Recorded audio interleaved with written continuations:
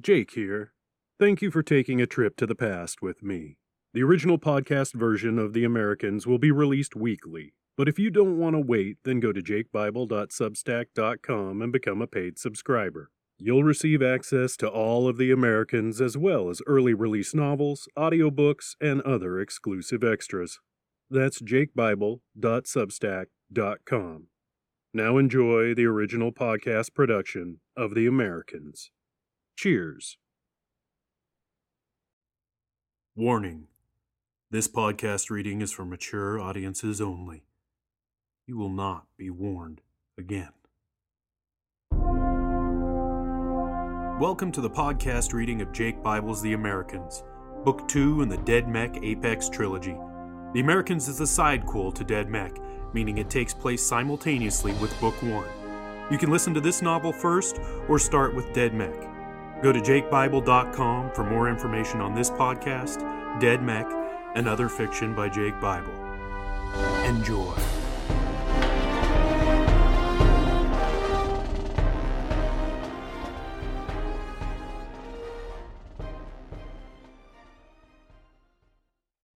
Hey y'all, welcome back to more of The Americans.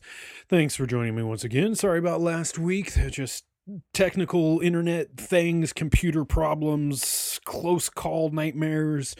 It just didn't happen last week, but everything's good. So, whew, I can breathe easy. Let's see. The main thing I want to say today, before we get right into this episode, is thank you to everyone who has backed Stark, the cool new illustrated novella project I have going. If you don't know about Stark, go to jakebible.com, click on the cover for Stark, and that'll take you to the Kickstarter project. It is fully funded. But here's the deal, folks. Like I say in the project description, if we get to double the money, i.e., $2,400, then everybody who has backed it and is getting a reward will get a reward for Stark and then the second novella, Rash. If we triple the money, i.e. get to $3,600, then everybody, all the backers will get triple rewards. That means they'll get the same reward for Stark, Rash, and Done, the third novella. All right? So it's definitely worth your while to keep spreading the word, to keep getting this funded, to keep bringing some money into Kickstarter so that we can get all three novellas backed in one campaign. That would be outstanding. That means I won't have to really have as much lag time between them because I will have to fund the other two also. So that's just something to think about there. Hey, if you've got friends, family, coworkers, whatever, who dig some serious, ultra-violent, hard-boiled kind of crime, crazy stuff, then they're going to like this, and they should back it because there's some cool rewards. And go check it out. So jakebible.com, click on, the Stark cover. Yeah, that's what it is. And it'll take you right to the Kickstarter campaign. So everything will be groovy. The other thing I really want to talk about is I have had a lot of people contact me about whether or not I will be podcasting the third and final novel in the whole Apex Trilogy series. You know, there's Dead Mech, there's The Americans, and then the third one will be Metal and Ash. And, I've had a lot of people say they understand, they get it, they, no problem, but they would love for me to podcast it anyways. Continuity is one thing. Also, there's a lot of people who listening to podcasts is the way they get their books. There are people who, may not have time to be able to read, so they listen to the stories while they're commuting or while they're at work doing whatever they need to do. And, there are some folks that are visually impaired, so listening is the only way they get their books. So I understand all of those concerns. So I'm going to say this right now. I'm not definitively saying I won't podcast the third novel, okay? I'm not definitively saying I will either. We'll leave that open. There's going to be a lot of factors that go into that. But just so you understand, it's not because I'm not willing to. It really is a time thing. This takes a lot of time. As you can see, I didn't get an episode out last week because I didn't have time to fix everything that went wrong in order to get an episode, edited and out, out in the feed. So, it's just one episode, poof, gone, didn't happen. So if you can imagine doing an entire novel, we're talking hours upon hours upon hours upon hours upon hours upon hours of work that goes into producing the hours upon hours upon hours upon hours of work that's actually published, put into the feed. So it's not so much a matter of I don't want to. It's not so much a matter of I want to hold everyone hostage and just buy the book. It isn't that. But realistically, you have to understand on a good week, it takes about 5 hours to, to produce the one episode. Sometimes, a 20-minute episode can take me 2 or 3 hours of work throughout the week just to get everything done so it gets in the feed and gets out there and you guys can get it. That's a lot of work when I don't have time. That's all there is to it. I'm not a full-time writer. That's just that's just the breaks, folks. I don't write full time because I have to have a day job in order to put food on the table, feed my family, with that food on the table, as I just said, put a roof over everybody's head, clothe all, just the little things, whatnot. So that's where it's at. It's a time thing. We'll see. If I truly can make it happen, I will make it happen. Yeah, I think that's about all that can be said on that. So I've heard everybody. I've listened to what you're saying. I understand everyone's concerns. And trust me, this isn't me just being a dick saying, I don't want to do it anymore. I don't want to podcast. I'm not going to do it because it's not worth it. It's not enough money. It's not so much that. It's I have to prioritize my time. And I'm a writer first. As I've said from the get-go of everything, I am a writer first, then a podcaster. So if one of those things has to go away, it's the podcasting. Because if I don't write, there's no podcast. That's all there is to it.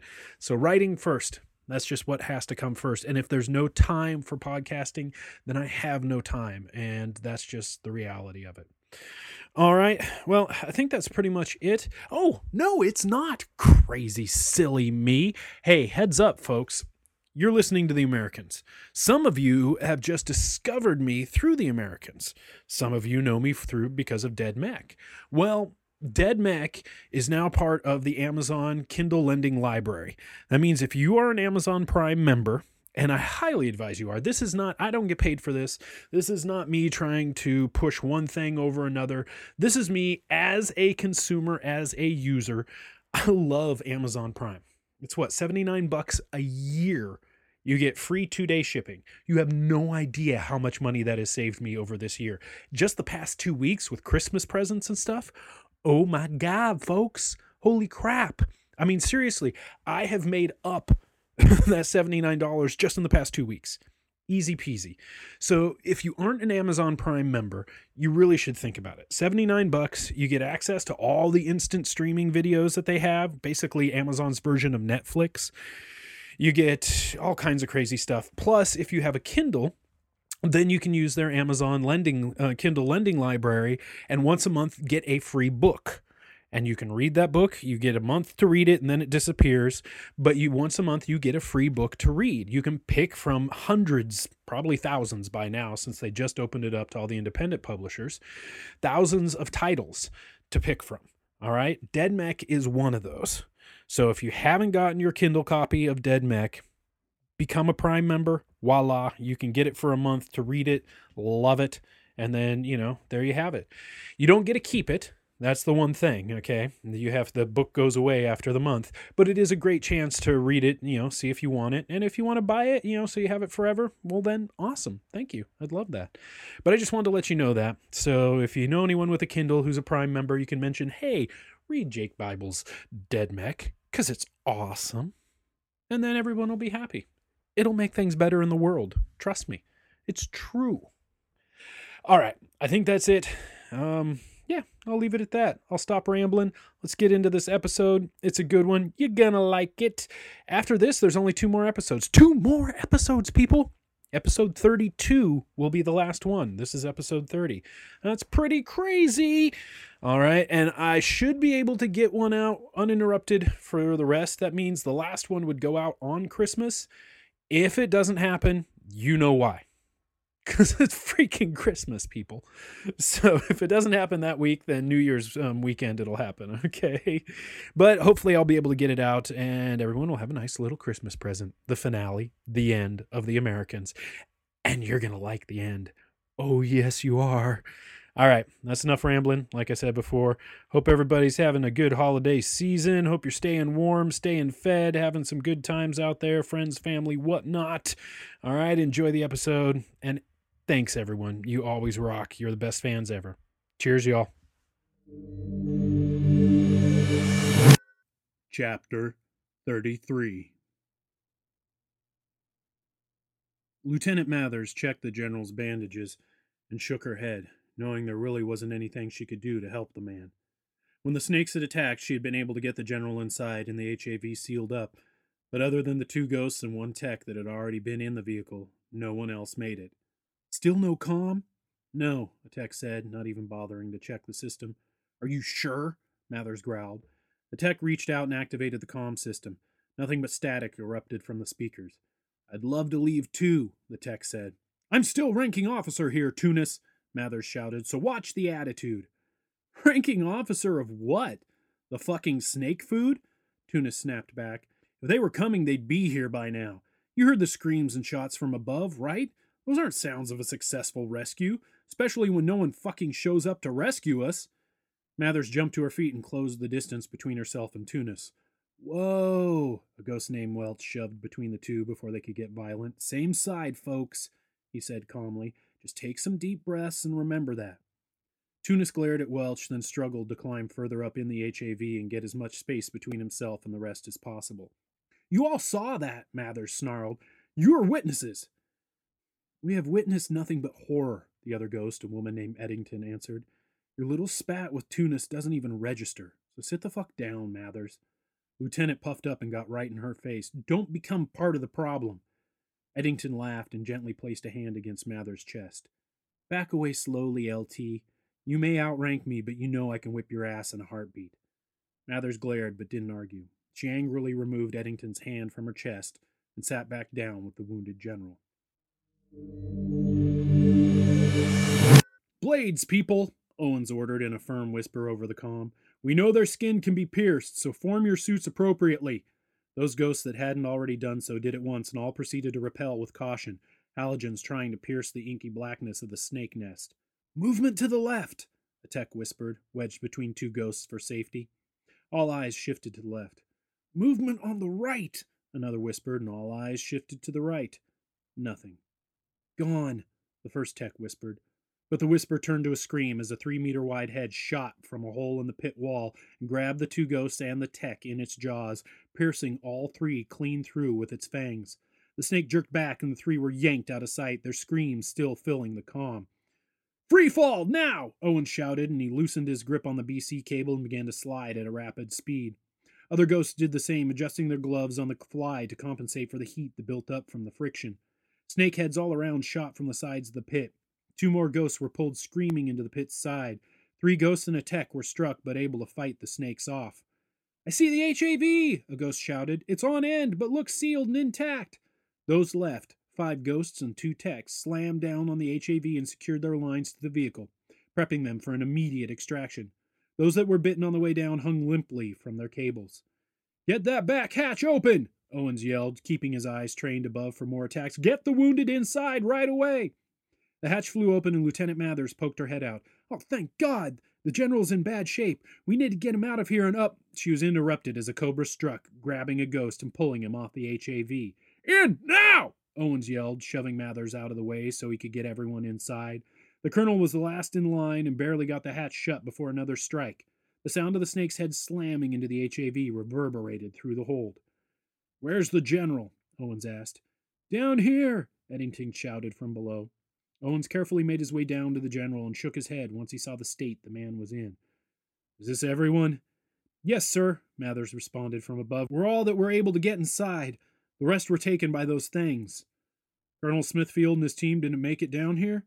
They made it down here, sir, Tuna said, looking at the others and activating his surveillance holo. The image showed Colonel Smithfield's body plummeting from above and slamming into the HAV. Other bodies followed, and all were swooped down on by snakes, snatched up and whisked away into the darkness. They just didn't make it alive. Bad taste, Tunis, Mathers scolded. Don't start again, you two, Welch warned. Okay, that's enough, Owen said. We have cables attached to the HAV. Can we get any comm signal out of here?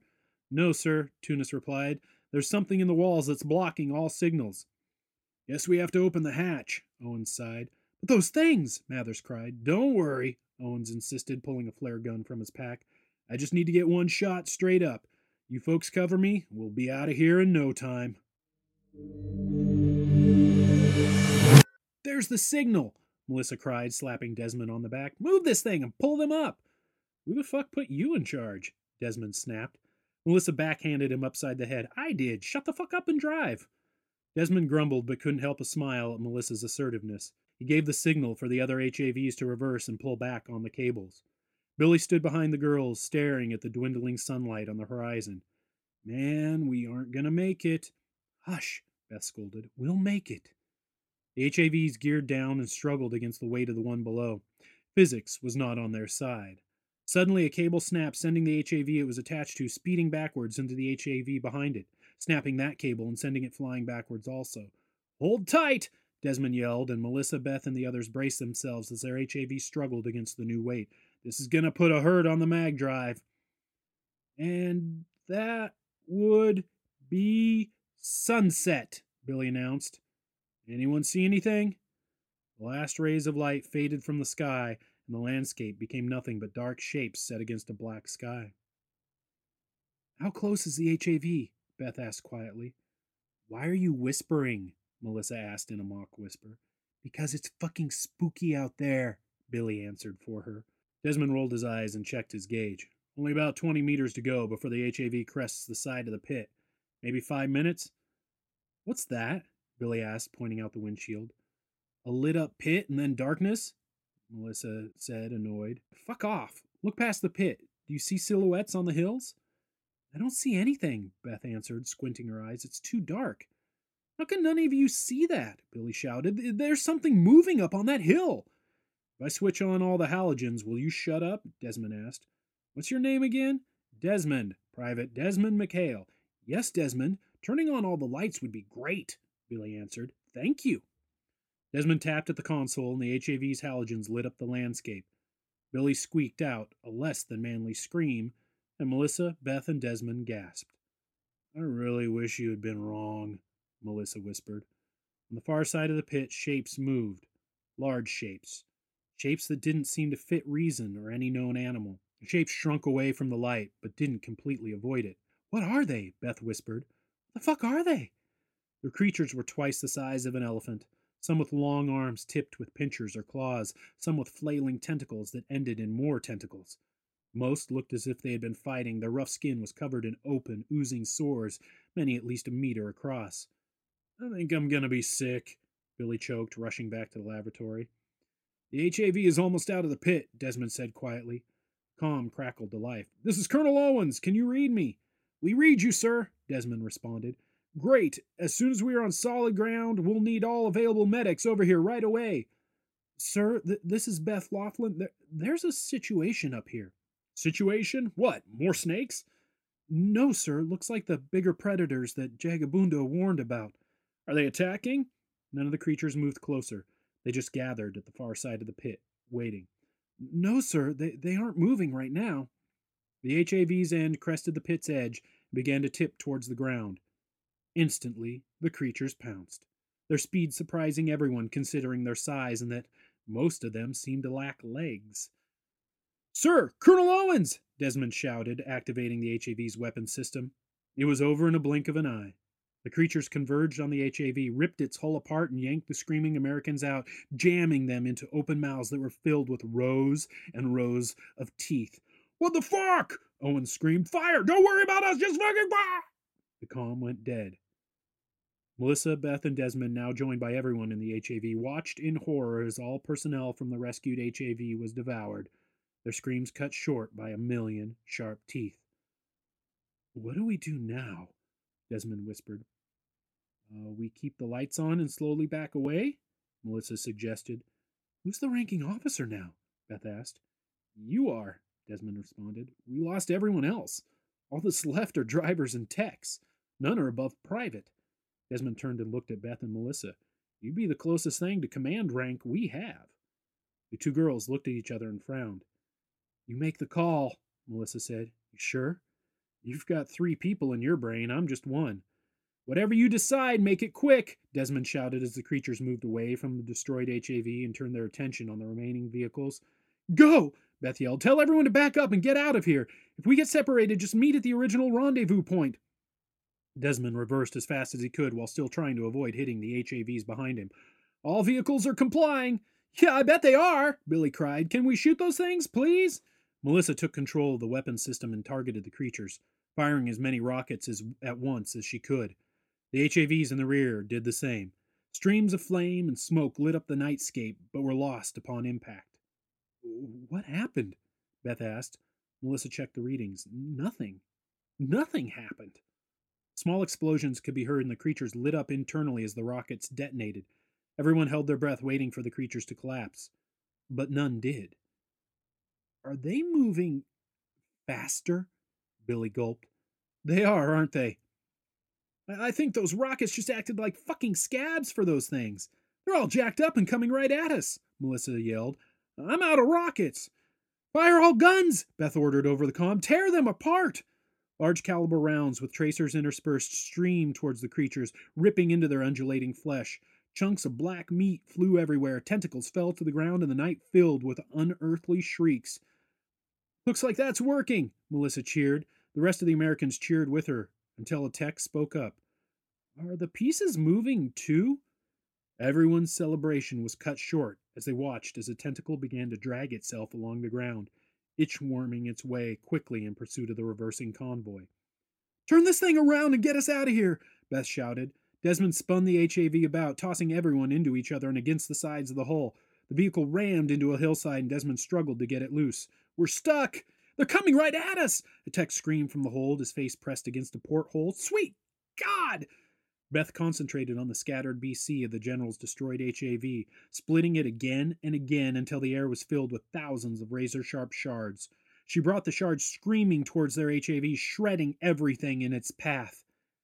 "God, I love that move," Melissa grinned. The ground was covered in black chunks of creature and various oozing liquids. "Now let's fucking go before all those little pieces become mini-monsters." The chunks began to squirm before Melissa had finished talking, but Desmond was able to free the HAV from its entanglement, and they rocketed away, trying to catch up with the others.